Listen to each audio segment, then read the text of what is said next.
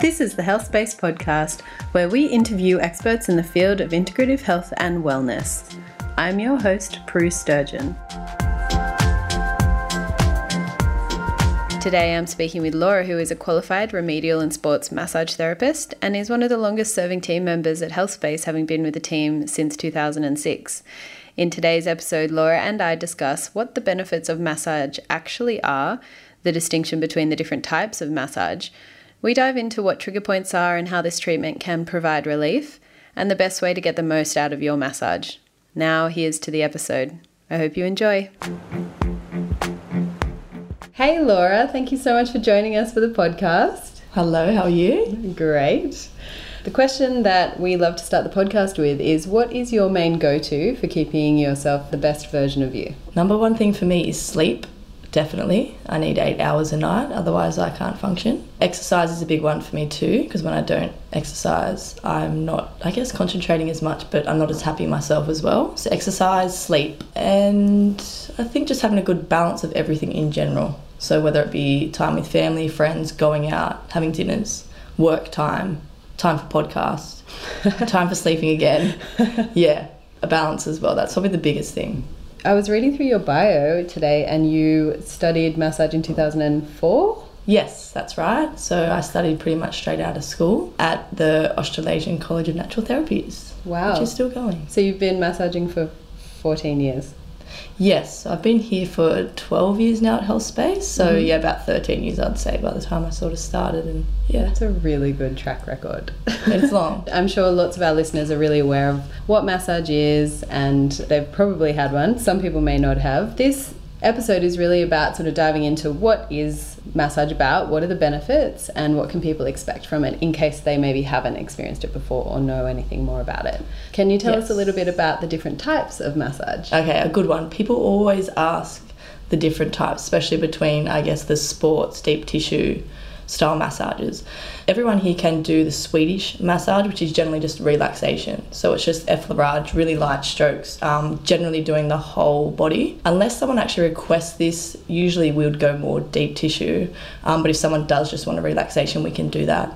So it's just pretty much getting the blood flow, circulation happening, more that you feel relaxed after and in that sort of sleepy kind of phase. But the remedial massage is definitely more deep. So the different types. So sports massage is generally more for athletes. So it helps with the muscle soreness from the lactic acid buildup. That's a good one. It helps to ensure good response and to quicken healing as well. People ask as well with sports massage, when's a good time to have it when they're competing. I do recommend a few days before, but not the day before, because you can feel actually a bit flat as well, and then after, a few days after as well, I'd recommend that. So not immediately after. Before, not immediately after. Yeah. And is that just to give the body time to kind of rest before and after? Or? Yeah. So do your Epsom salt baths, get water into you, hydrate, eat some good foods, and then let your body sort of deal with that, and then get the massage a couple of days after. That's a sports massage. Deep tissue massage is definitely more extreme than the sport, so it's a lot deeper.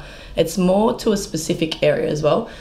If someone comes in for, like a shoulder rotator cuff, you'd be working all the rotator cuff muscles of that right shoulder. We would also work the left shoulder, but you'd be focusing more on that right side. So you'd be working all the muscles around there and just sort of, working out where that's coming from as well, specifically. So you wouldn't necessarily do head to toe in that hour. So it's more localized to the pain. If someone, maybe an athlete or someone who's very active, might have the pain in the shoulder, so you're going to focus on that area. Yep, so you need to obviously listen to all their history of injuries and surgeries and dislocations and things like that as well before you dive in there. We also use, in the deep tissue massage, active releases, passive releases, trigger point work as well. I find the trigger point works best, but everyone's different obviously, depending on what therapist you see. It's probably more slow and deep as well, so there will be a bit of moving around of body parts and things to really get in there and get it moving. Remedial massage is similar to the sports, not as quite intense as the deep tissue. It can aid in the healing of an existing injury, but you only apply as much as what you need or feel that the client's responding to. So that's that one. We also do pregnancy massage. We do lymphatic drainage as well, and we do hot stone massage too. Hot stone's actually good to do an hour and a half, because so you can do the full body properly. What are the benefits of the hot stone? Well, that brings heat to the muscle as well. So it's like it warms up the muscle quicker than what you would do if you were massaging the muscle first before you get in there and do trigger point release work. So doing the hot stones, obviously it feels amazing.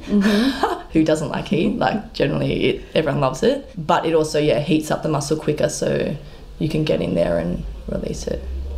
Yeah, that sounds very lovely and relaxing. That is good. So something that you mentioned earlier is trigger points. Can you tell us a little bit about what a trigger point is and why that might be beneficial for someone? So trigger points are basically when there is a muscle knot. I guess people ask what a muscle knot is. They are the muscle fibers that are tangled. So by applying some pressure on the trigger point, you hold it until it releases. It should feel quite relieving for someone who's super, super tight. They're like, oh, you've got the spot. And then when it releases, they're like, oh, it's great. So other people, it can be quite intense depending on how good they are with pain management as well. I've actually had a massage with you before, and I'm pretty sure you've done the trigger points on me. I felt so. Yeah, and it felt awesome afterwards. Not so much during, but also something you mentioned earlier was the pregnancy massage. So why is that a different category, and what are the benefits of that for pregnant ladies? So a lot of people do ask this as well, because some people, obviously when they're, especially their first pregnancy, are a bit hesitant to know, is it going to help, or is there anything I need to be aware of, or their partner a bit worried about them getting one. We don't recommend massage in the first trimester. Just with everything, it's always a risk the first 12 weeks, right? So a lot of therapists won't actually do it in the first trimester, just for liability reasons pretty much. But benefits are definitely second, third trimester. You can get them loads, really, especially towards the end. I recommend them weekly because you are very uncomfortable, obviously a lot larger, there's a lot of fluid around the ankles. Mums-to-be are a little bit stressed, I guess, a bit more anxiety's kicking in that the baby's about to arrive and they're never going to be just them anymore, a little person that's going to be their priority.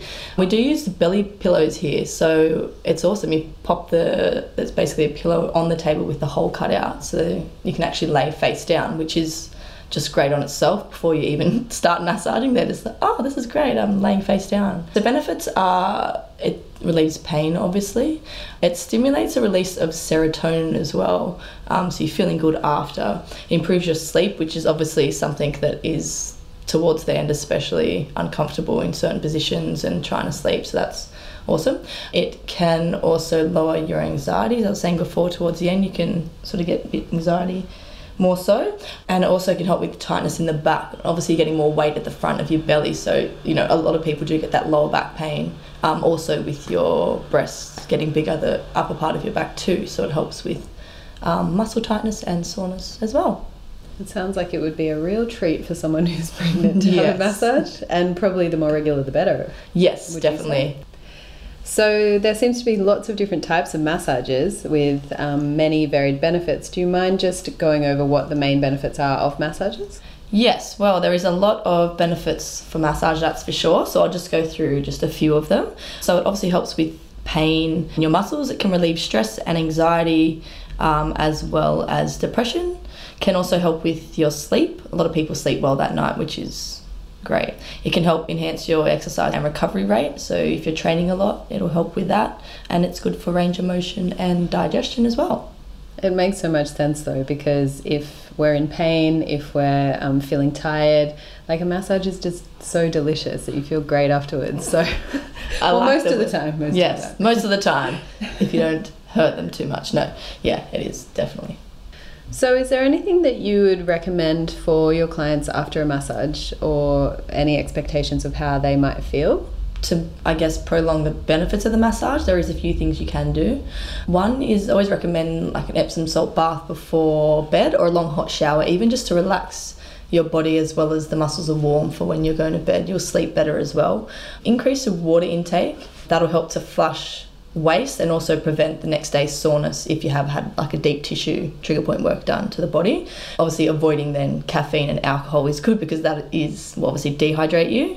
Having a light meal after is also recommended, not eating anything too heavy as well. And then just relaxing. Don't plan too much after the massage. Don't go into a big gym session if you can, like train before, or When you go home, just put on relaxing music, nothing too crazy, no dance music and techno, dance before you go to bed. Just Netflix and chill. Yeah, exactly. Netflix and chill. Yes, definitely. I guess as well, like after the massage, you can experience a bit of soreness too. So it's good for people to know and realise that that's quite normal.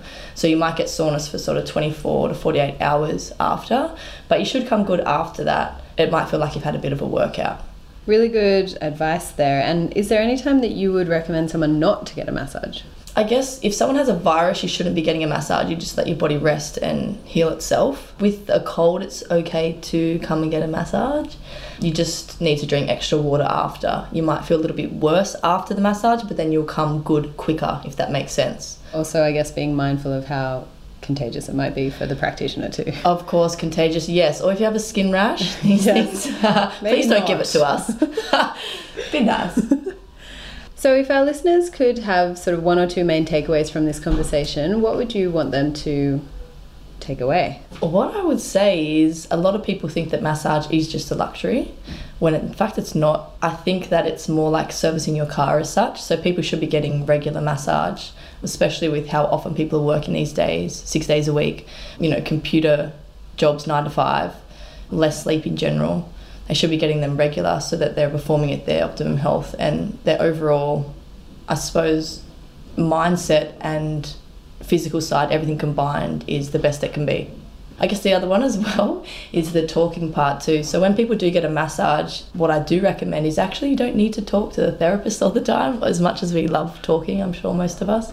You should just try to relax and just concentrate on your breathing as well, and try to be fairly quiet, unless obviously you want the pressure, deeper or lighter, then obviously talk up and let us know, but try to relax and have that hour to yourself to just chill out and take it all in. That's such good advice. A quiet massage is so good. Thank you so much, Laura. Thank you for spending the time with us. Thanks for having me.